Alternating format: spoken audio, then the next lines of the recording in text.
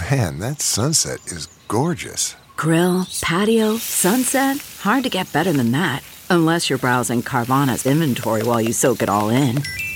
Oh, burger time. So sit back, get comfortable. Carvana's got thousands of cars under $20,000 just waiting for you. I could stay here forever. Carvana, where car buying meets comfort meets convenience. Download the app or visit Carvana.com today. Good morning, I'm Margie Ellisor at Fox 2 with your St. Louis news, driven by Bomarito Automotive Group. Parkway School District leaders update their plans for in-person learning next semester. The board will meet again later this month to review a plan for all students to return full-time in the second semester.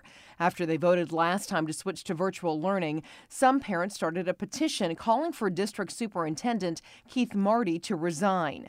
The district issued a statement saying it also is disappointed students aren't learning in person.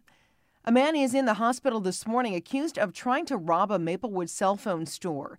Police say he pulled a gun on the clerk at the Boost Mobile store on Manchester around 6 last night. The clerk also pulled out a gun and shot the would-be robber. Police say this Boost Mobile has been robbed in the past, and so have other cell phone stores in that area. They're checking to see if this accused robber is connected to those robberies.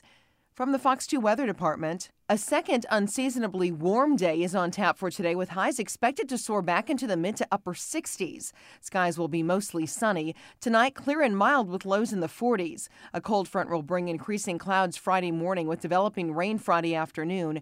Rain will be heaviest Friday evening into Friday night. Spotty showers will linger Saturday with much colder air returning to the region. Temps will be in the 40s Saturday and in the 30s to near 40 degrees on Sunday.